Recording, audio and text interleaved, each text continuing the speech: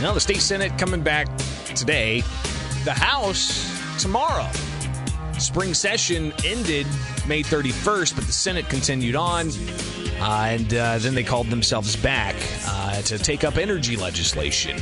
And something we've been talking about with a variety of different people for the past 2-3 weeks since it was revealed that deal didn't come together before the end of session and that lawmakers would be coming back to take something up. What exactly is that something? I've seen a lot of different analysis about this particular aspect of the bill might be different than what the governor's proposing, but there are some consistent themes in this legislation and a variety of different voices on all sides of this. We've talked with local CWLP. We've talked with local state representatives. We just talked with the Sierra Club last segment. With Jack Darren laying out their priorities in this legislation.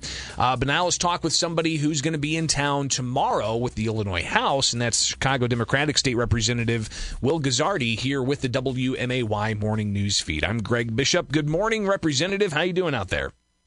I'm doing great. Thanks for having me on the show, Greg. Absolutely. So, you've heard, I'm sure, and even taken part in some debates on social media about some of the opposition to the high-level things in this bill.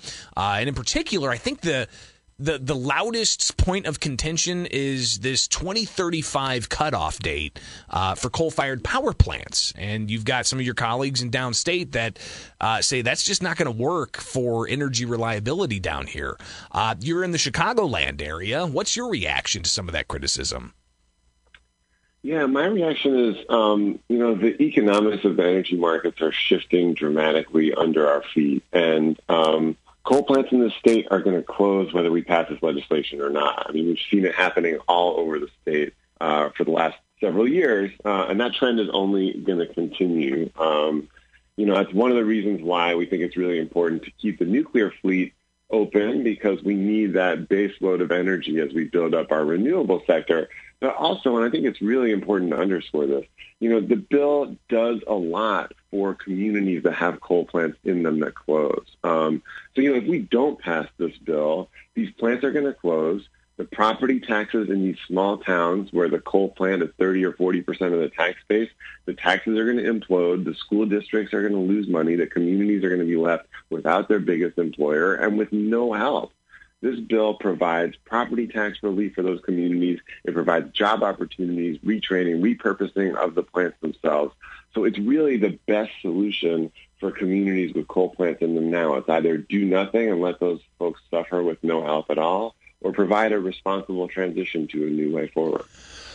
I hear that. But why have that deadline in there? Can't you have the help lined out with programs and incentives? And if we're going to see an eventual kind of natural progression of these older coal-fired power plants phase themselves out because of either the age of the plant or because of environmental regulations on the plant, why have that 2035 deadline? Because it seems like it's really going to impact those nonprofit utilities like City Water, Light and Power here in Springfield. Mm-hmm. Yeah, so I know that's been the subject of a lot of negotiation, and I know that the folks at CWLP have been talking about carbon capture technology, that they're retrofitting the coal plant to emit much less carbon than it currently does. And my understanding of the negotiations is that there's maybe a move afoot at the moment to take that into consideration. And if they are, in fact, able to drastically cut back on their coal emissions, then the plant might be exempted from the deadline. I'm not sure what's going to happen with that in the final hours here. But, I'll say that the reason we need to put the deadline in there is because our planet is facing a severe and irreversible climate crisis. And if we don't act immediately, my future children and grandchildren are going to find themselves on a planet that's hostile to human life, and that's not an outcome I'm willing to accept. I don't think anybody wants to live on Venus. That's for sure. Right. Talking with State Representative Will Guzzardi on the WMAY Morning News Feed. Just a little bit more on this energy legislation. How do you foresee this happening? Of course, the Senate's going to have the subject matter today. We still haven't seen a bill number, right? How does this progress into the House with as many eyes on it as possible? Yeah, well, my sense is that the Senate's going to act first here. So they will take action on a bill. They're going to negotiate. Our House members are actively involved in these negotiations. Many members of the House are in the room there from both parties and from all over the state. And so we will get a bill from the Senate that we're going to have a sort of up or down vote on. I don't think that the House is going to be able to make any further changes. So by the time we get down there tomorrow and we convene at noon, there will be a package that's come over to us from the Senate, and our choice is going to be to accept it or reject it. As far as the bill number goes, and I know that we're all waiting to see the final bill language, of course. But I think the provisions that are in the bill have been discussed in public and in private among legislators and in news articles for many, many months, for years, most of them. These are provisions that we've been working on for a long, long time. So I don't think at its core there's any big surprises in what's going to be in the bill.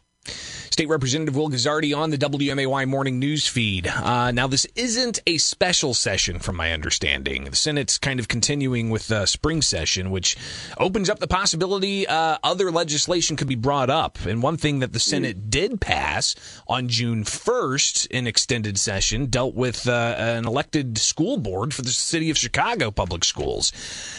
Representative, I don't know if people down here know this because we have elected school boards all over the place, right? Yeah. Chicago does it and has it. What's the rub on that? What happened? Yeah, well, in 1995, the mayor of Chicago, Mayor Daley, came down to Springfield and asked for a change in the state law to have direct and total control over the Chicago School Board. And so for the last 26 years, the mayor has appointed every member of the school board. I think it would probably stun a lot of your listeners, and it should. It's, in my view, completely unjust to the people of the city of Chicago. And what we've seen, and I've been involved in this issue for 10 years now, what we've seen is that the school board makes decisions against the interests of the community that I think they would never, ever make if they had to stand for election.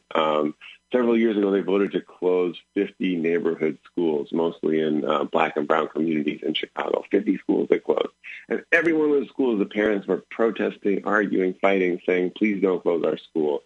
And I think if those folks had to go before the voters, they would never have made that kind of decision against the wishes of the community. So I'm really excited about the prospect of finally getting an elected school board in Chicago. It'll be until 2026 when the entire board is elected. There'll be sort of partial elections halfway between now and then. But it's an issue I've been working on for, as I said, a very long time, and the folks in my community are adamant about. So I'm very excited for us to finally get that done. What else do you think should have been addressed during spring session but just was not addressed? Yeah, I think that there are a couple of remaining pieces that we'll probably consider. I know there's a lot of discussion around the FOID card issue. I know folks have had, our district office has heard an endless stream of people who have had a really hard time getting their FOID card renewed. Representative, I crunched the numbers on ISP's website, and you're looking at like 160,000 backlogged FOID cards, and that's not just people looking for renewals. That's first-time applicants whose Second Amendment rights aren't being recognized by the state. Yeah. No, I know. And ISP recognizes it's a problem. We certainly know it's a problem, and they need more resources to handle those incoming cases, and we need better systems. So there's legislation moving around the Capitol on that area. I know it's of great importance to a lot of people. But also, I think we had a really productive session all in all. I think we were able to accomplish a lot. We passed a great budget that funds a lot of our key priorities. We, redrew those legislative maps, which I'm sure you've discussed on the show. In the area that I'm probably most passionate about on housing, we passed a major affordable housing omnibus package. It's going to allow for the construction and rehabilitation of tens of thousands of new affordable units across the state and every community. So, I think we were very productive this spring, and I'm looking forward to sort of cleaning up these last couple of issues and really calling it a day. State Representative Will Guzzardi here on the WMAY Morning News Feed. And lastly here, just to talk a bit about transparency issues when it comes to, legislative action. As a member of the media and somebody who runs around the Capitol and, tries to make sense of it all sometimes, that's what I do for a job, right? Sure. So I can kind of, jump through some of these hurdles and talk to certain people and get some background and whatnot. The taxpayers don't, though. And they still have representatives that they elect to do the work of the people for them. But it seems that too often we have, 800, 900-page bills dropped at the last minute and not really a lot of time to review. And I'm just thinking about, like, the budget, for instance. That's just one example. How can the legislature, especially under House Speaker Emanuel Chris Welch, how can things be more transparent so that the taxpayers actually get some of that needed transparency to at least let their representatives know how they feel about various legislation? Yeah, well, honestly, I think a lot of that falls to us as legislators because, listen, we hear these complaints every year, and I understand where they're coming from, but almost all of what was in the budget had been discussed openly and transparently for months and months and months. The governor put out his budget address, laid out his budget priorities. The various appropriations committees had hours and hours and hours of hearings about every minute detail of the budget. And folks like you did an awesome job of conveying to your audiences about all of what was in the budget. You guys all did articles about all these various pieces. So, sure.